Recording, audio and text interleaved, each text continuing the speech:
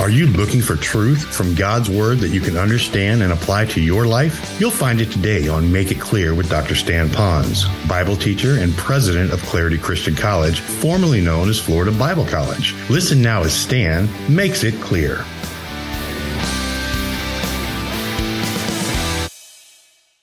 He said, I want you to go to Jerusalem because there you're going to receive power, the Holy Spirit, and from there you're to be witnesses where?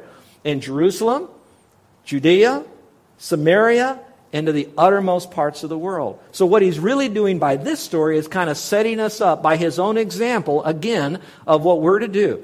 Now, it doesn't mean we go to Jerusalem. That's where those disciples began. And so today we can say, where is our Jerusalem? Right here, Nu'uanu, Honolulu. And then we bridge out to our own little area of Judea, and then Samaria, and then to the uttermost parts of the world. So what you're seeing again, even though we're going to talk about strengthening our faith, the point is Jesus has a master plan. Do y'all agree with that? Say, Master plan. Now, within that master plan, he says, I need to have a little boy get sick. I need to have a nobleman recognize there's something about this Jesus miracle worker, and I got to bring somehow Jesus to my little boy. Now, that's a little story we read, sometimes even to the kids in Sunday school. But there's a lot more behind that story because it too fits into this huge master plan that even we can't understand all of it. It's so magnanimous, but yet so practical for us. So that would be a little bit of the geographical bearings. Well, let's go a little bit further to the spiritual bearings. In verse 44, it says this. For Jesus himself testified that a prophet has no honor in his own country. So when he came to Galilee, remember he's traveling north, the Galileans received him, having seen all the things that he did in Jerusalem and the feast, for they themselves also went to the feast. Therefore he came again to Cana of Galilee, where he had made the water into wine, and there was, and I'll stop there for a moment. So let's talk about the spiritual thing that's happening. Most of you have read where it says a prophet doesn't have any honor in his own country, etc. Well, that sounds kind of squirrely there because Jesus is in his own country, and at the same time you're going to find that the Galileans received him. Now, that's where you need to have a Bible that might help you understand this. In one translation, it'll say that they received him. In the same translation, it'll say there's no honor. There's a great deal of difference between being received somewhere and being honored somewhere. And if you follow this track of what Jesus is doing in his own country, you're going to find some things. Now remember, it said that they saw him or were aware of him doing miracles in Jerusalem. Well, what are they really saying? These Galileans are saying, one of our homeboys, this Jesus boy, he went on down there and he did some great things, and he's coming back again. So our homeboy has done some great things. We have a superstar coming back to our area. It'd be no different than if we had one of our homeboys go off in the mainland, make it real big. We hear some great things about him on the mainland. He's coming back, and the newspapers talk all about him, and we meet him at the airport. That's pretty much what happened. Now, it looks like we're honoring them, but at least at this point, we're receiving them. They didn't know a whole lot about Jesus except one thing. He's a miracle worker. Now, you got to remember that because I'm going to talk about miracles and signs and all that in a moment. So let's go a bit further. If you take this a little bit further, in John chapter 4, verse 48, it talks about Jesus is speaking to this nobleman, but then he says, and all the rest of you guys over here, the crowd, you want to see signs and wonders, but you still yet don't believe. The point of the matter, they received him, but they didn't receive him as Savior, as Lord, as Messiah. All they received him is a homeboy that did miracles and wants to see a miracle right now out of this guy. So we're starting to see, I receive you, but I'm not yet ready to honor you for who you are, King of Kings and Lord of Lords. If you go a little bit further, and we don't have time to do this, but in John chapter 6, it talks about that now these folks are mumbling and grumbling about him. So they went from receiving to, I don't know if I really want this stuff. 5 verses later, in verse 66 of John, it says this. It says, now that they heard him, and many of them didn't believe, and they walked away and left him. And of course, I stopped there at chapter 6, but if you go further, they not only left him, but then you've got a whole group of people that eventually came together, and you know the rest of the story, although a lot of that was Romans. The point still being is that a prophet has no honor in his own home, but yet Jesus says, I still want to reach them for this time. It's all important. Now, as a side note for you, Matthew, Mark, Luke talk a lot about his Galilean ministry. John talks very little about his Galilean ministry. And so you may want to go to the other Gospels to find out more about that. So again, you need to know the spiritual thing is Jesus, even though he's doing this, listen. I don't have time to build this up for next week or the week after, is that he does this miracle, and even though he does this miracle, there still are some homeboys that really get upset at Jesus, and you're going to start seeing this crescendo of anger and persecution start rising more and more against Jesus. So it is true. There is no honor in his own country for this prophet. And so he's kind of prophesying this statement and getting us ready for it. So that would be perhaps some of the spiritual background.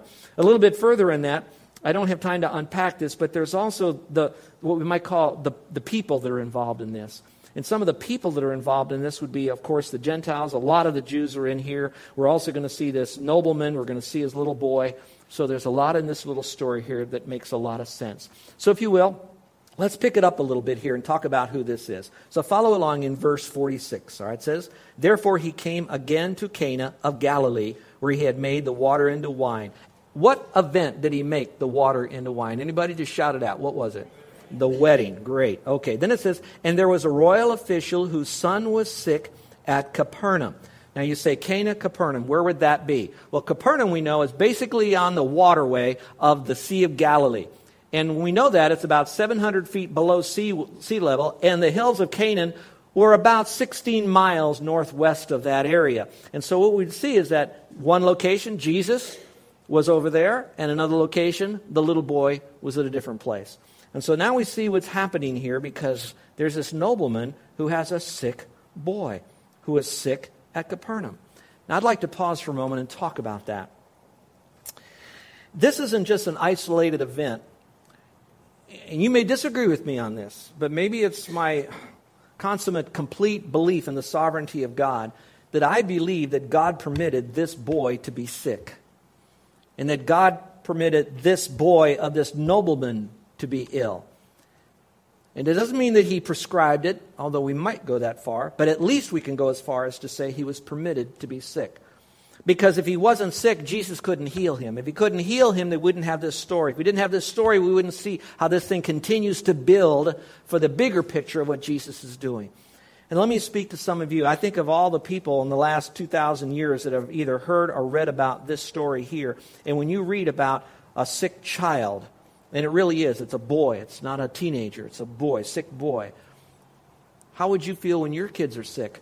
I remember I received recently an email from a mother whose daughter was sick on the mainland, how she was just asking for prayer. Now she had confidence and faith, but she also knew God had to take care of the situation. I could feel the pathos of that mother and the feeling of it all. Some of you are like that. But I think those are less of you that have experienced even more than that, and that's this. A child that is sick, but is sick unto death, knowing that this is a death sickness. This child is so sick that perhaps whatever you tried to do in your own little way, it just wasn't working. And this is not to despair the medical profession, but sometimes we even do that and there's no more left to them. I received a letter today from a former involved person with Child Evangelism Fellowship. His wife had some kind of a sickness inside. They did exploratory surgery. They still don't know why, but there's some kind of septic thing going on. And all of a sudden, all of her blood is being drained from other part of her extremities to take care of wherever this infection is, that now they're amputating her fingers and her hands, etc. Now that's a wife. When my wife was diagnosed with cancer, there's that feeling. And I want you to feel that pathos, because part of that is driving this man to do anything he could, which would be a Roman going to a Jew, and seeing what could happen, and a whole lot more behind that. I'm also thinking that no matter how much money we have, we often can't solve our problems.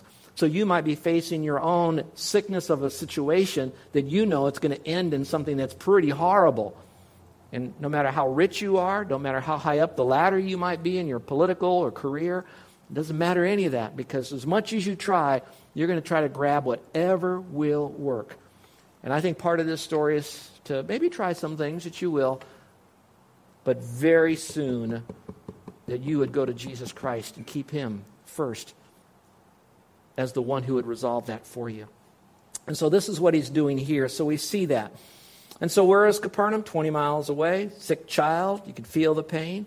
Official in King, we call him Herod Antipas's court.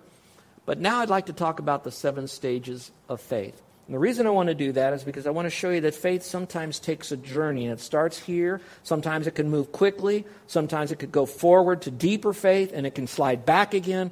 But I'm hoping that as we go through these 7 stages, you might ask yourself, where am I? But I don't want to just throw it in faith in general. I'd like you to, and you can do that, it's all right. But I'd like you to maybe look in terms of areas of your life that you see that are so insurmountable, that are real issues that you need to deal with. I want you to think about that as we go through these 7.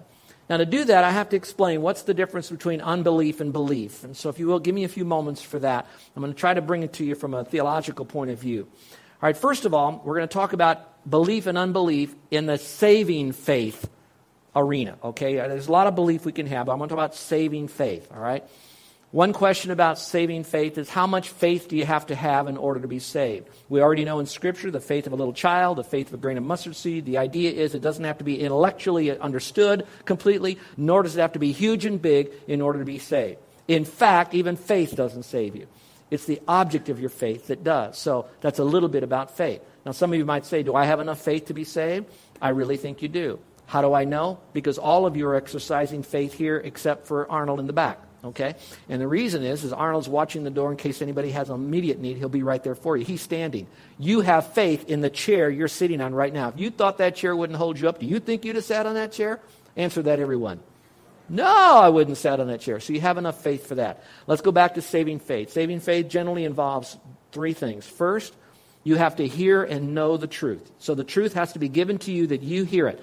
That's part 1. You got to have all 3. You can't have bits of it. You have to have all of it. The second thing of saving faith is you have to believe that what you heard is true. So it's not just I got information but I don't believe it. No, you got to believe what you hear as true. But that still isn't saving faith. Saving faith then is going to end with when you put your full confidence in that truth that you heard. So we who are Christians, to those of you that are on their journey to find Christ, we want to make sure you're hearing the message. We also want you to hear the message as accurately and as compassionately as we can make it. But yet the confidence is in God's Word and the Holy Spirit to bring that all together for you. But now you're hearing the truth. The one thing we cannot do is to make you place your faith alone in Christ. That's the belief, and that's what we're going to talk about today. Now, there may be stages of all of this, but it's those 3 that are the bottom line foundation. All right, over here I want to talk about unbelief. And so what would be unbelief? Unbelief would be someone who perhaps has not, how can I say this? They have not been made aware of the truth. In other words, they haven't even heard it. Now, this is going to be a very fine line, so please listen very carefully what I'm saying and not saying. It's a person who is already prepared by God in some measure. Something's happened that all they have to do is to hear that salvation is by faith alone in Christ alone, and they'll trust Christ as Savior. That does not necessarily mean that they have to actually hear the exact verse in the Bible. But it does mean that they have to hear the truth of salvation, even if it is explained with man's words. Now, if you want to know an illustration of that, go all the way back to the beginning of John, and you'll hear that the couple of the early disciples, they never met Jesus. John the Baptist told them what to do, and they did it right then. That would be that rare group of people. That's why sometimes you can go to a meeting and someone can get up here and maybe not quote a Bible verse, but accurately still articulate the plan of salvation, and there will be people that are out there that will trust Christ. Now, listen carefully. That does not mean, therefore, just spit the gospel out any way you know. God doesn't want that. That's for those that will happen from time to time. If they don't ever hear that, they can't be saved because they still need to hear the truth in order to call upon Him. All right, the second area of unbelief would be those who have information, but they haven't engaged that information for themselves. This would be the illustration where Jesus is now with the Samaritan woman. He is speaking to the Samaritan woman now. He is the Messiah. He is the great I am in that passage as it talks about I am, him, that kind of thing. He's speaking that to her, and she's still dialoguing until there's that moment where she realizes that she needs to drink of that water of Jesus so she'll never thirst again. So there is that information sharing, but it's actually, here it is. It's the words of Jesus. That's why it is so vital that you do know God's Word, and I encourage all of you Christians to memorize verses specifically on the plan of salvation, which will explain that we're lost, we're destined to be separated from Him in a real place called hell, that to go to heaven we got to be perfect. We can't be perfect, so it's not of works, that Jesus is the Lord who died and rose again, and that by faith in Him we can have eternal life. Know those verses so when you're speaking, because the power is in the gospel, the power is in His Word. So if they don't have that sometimes, they're not going to believe. So you need to engage in with that. Here's the third. Some people need more evidences in order for them. That's why we teach classes here on apologetics, because some people, they can hear your testimony, they can read the words of Jesus, but they need a little bit more. So they need more evidences. Now, where do we get that? Perhaps in the Bible, I would use the illustration where Jesus then was quoting the Old Testament, casting down wrong reasons. He was doing signs and miracles back then, and so that people could see them. Today, we don't need those same signs and miracles because the greatest sign or miracle that we have today is the inerrant, infallible Word of God that you have access to, and it is so supernatural that as you read it with even your spirit, God then will take your spirit with His Word and engage His Spirit with you at that time to bring you to saving knowledge of Christ. But there are times that you need evidences. So that's the time that we bring out some of the explanations of how we can depend upon God's Word scientifically, historically, prophetically, all these things. That is also helpful. So those are three things that if you don't engage with belief in that, from that, that's an unbelief. There's one more. There are those that can hear the gospel. There are those that you could even give gospel tracts to or even leave them scripture verses. You could spend days, hours, I don't know, going over the proofs of scripture to them, the evidences here that demand a verdict. And even though those evidences that demand a verdict of them trusting Christ, their verdict is, nah, I don't want Him. And those are sometimes your late night comedians on television. They'll mock God, they'll mock Christ.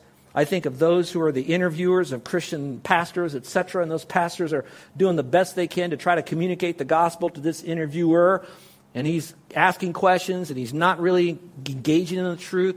It's almost like there's a hard-heartedness about them, and only God can break that heart in His timing. And that unbelief, as all the rest, if they don't step over the line, for whatever reason, and I say this, and I wish I could put my arm around and hold you when I say this, that unbelief is a damnable sin that will send you to a Christless eternity forever. And it doesn't have to be that way. So He'll do all the work to bring you to the saving knowledge of Jesus Christ, but that little step over the line is that little choice that you have to make, and I pray that you do. What seems like I spent all this time background. How am I going to go over these 7 stages? Well, we're going to go through these pretty quickly. You can see there's not a lot of subpoints. So let's follow along. Are you ready for the journey? Are you ready? Let's go. All right. So the 7 stages. I want to talk about stage number 1. We're going to call it signs and wonders here because that's what the Lord says here. He refers to it as well. So follow along as I pick it up here. It says the royal official, verse 46 says, whose son was sick at Capernaum when he heard that Jesus had come out of Judea into Galilee, which wouldn't be hard because the reputation of Christ was coming everywhere. This royal person here could have maybe heard about it, or Galileans were pilgrimaging back up to the area talking about what they've seen Jesus do in Jerusalem, who knows.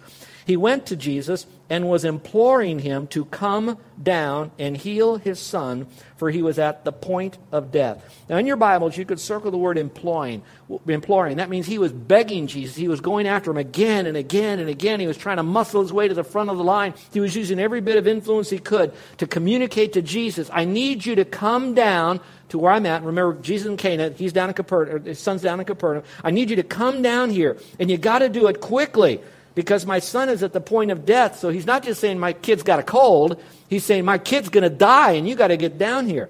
Now, when I read this here, I'm so amazed at how this guy has misunderstood who Jesus really is.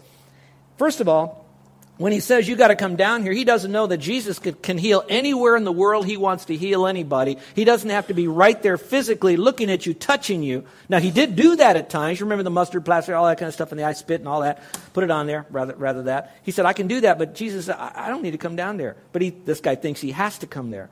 The other thing is that I think Jesus can heal him, but he couldn't raise him from the dead. So what he had was a very shallow understanding of the lordship of Christ, but whatever he did have, he said, whatever you can do, Jesus, you're the man. I need you to come down here and to do this. But now we get into the signs and wonders. So it says, so Jesus said to him, unless you people see signs and wonders, you simply will not believe. Let me talk about signs and wonders, but in the context here.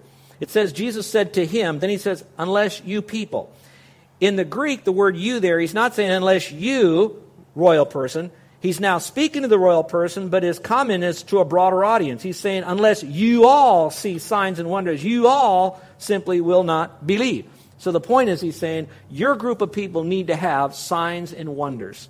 It's interesting, this guy wasn't really caring about signs and wonders. He just said, I want my son healed. The crowds wanted to have signs and wonders.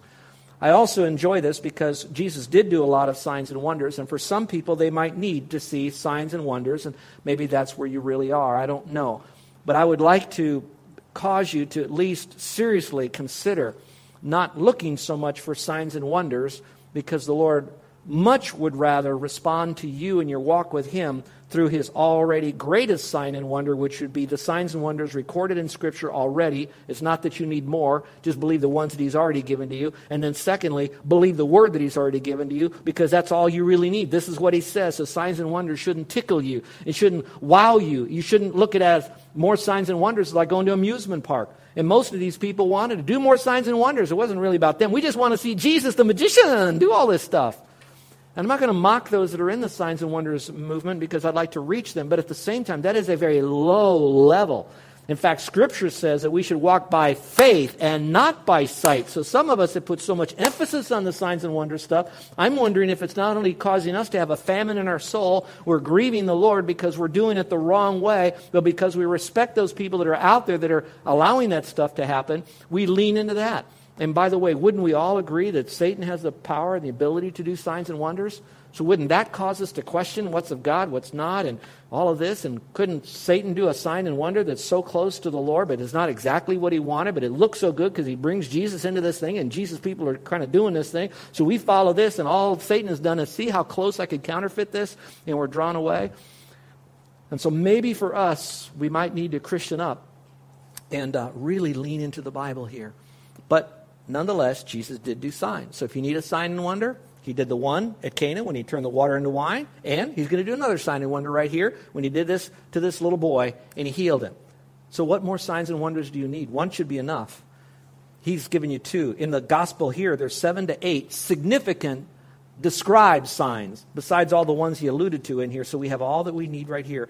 And folks, look at me right now, okay? I love you.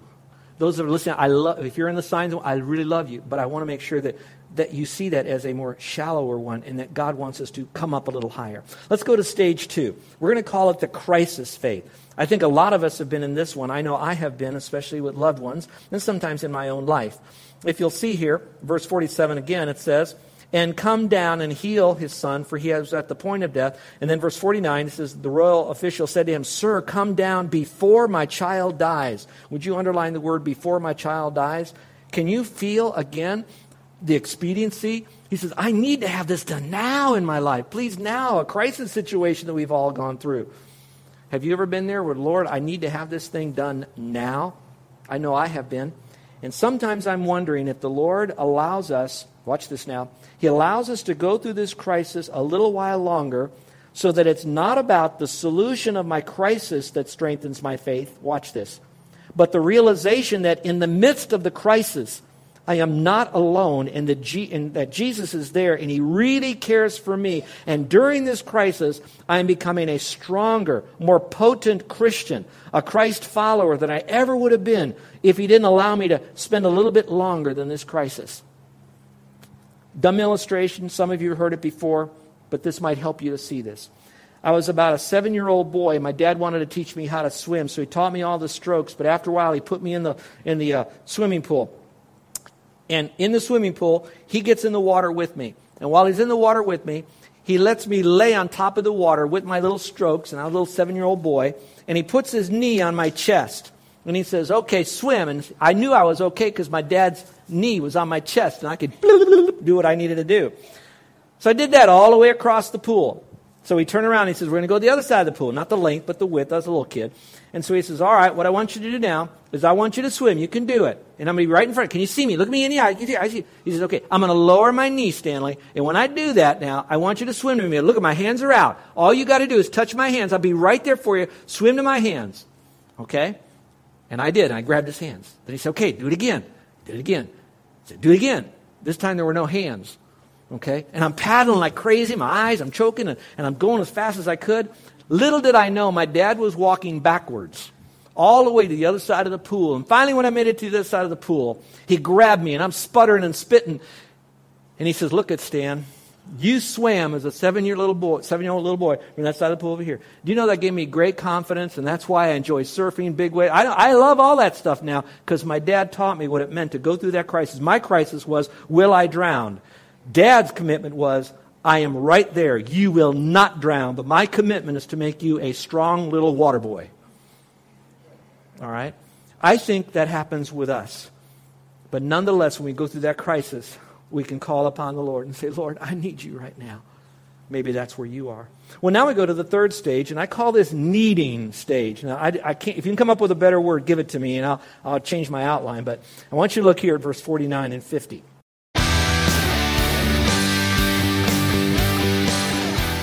This is Joe Ponz, and I want to thank you for listening to Make It Clear with the teaching of Dr. Stan Ponz, founder of Make It Clear Ministries and president of Clarity Christian College. Make It Clear is dedicated to taking the Word of God with clarity into every person's world.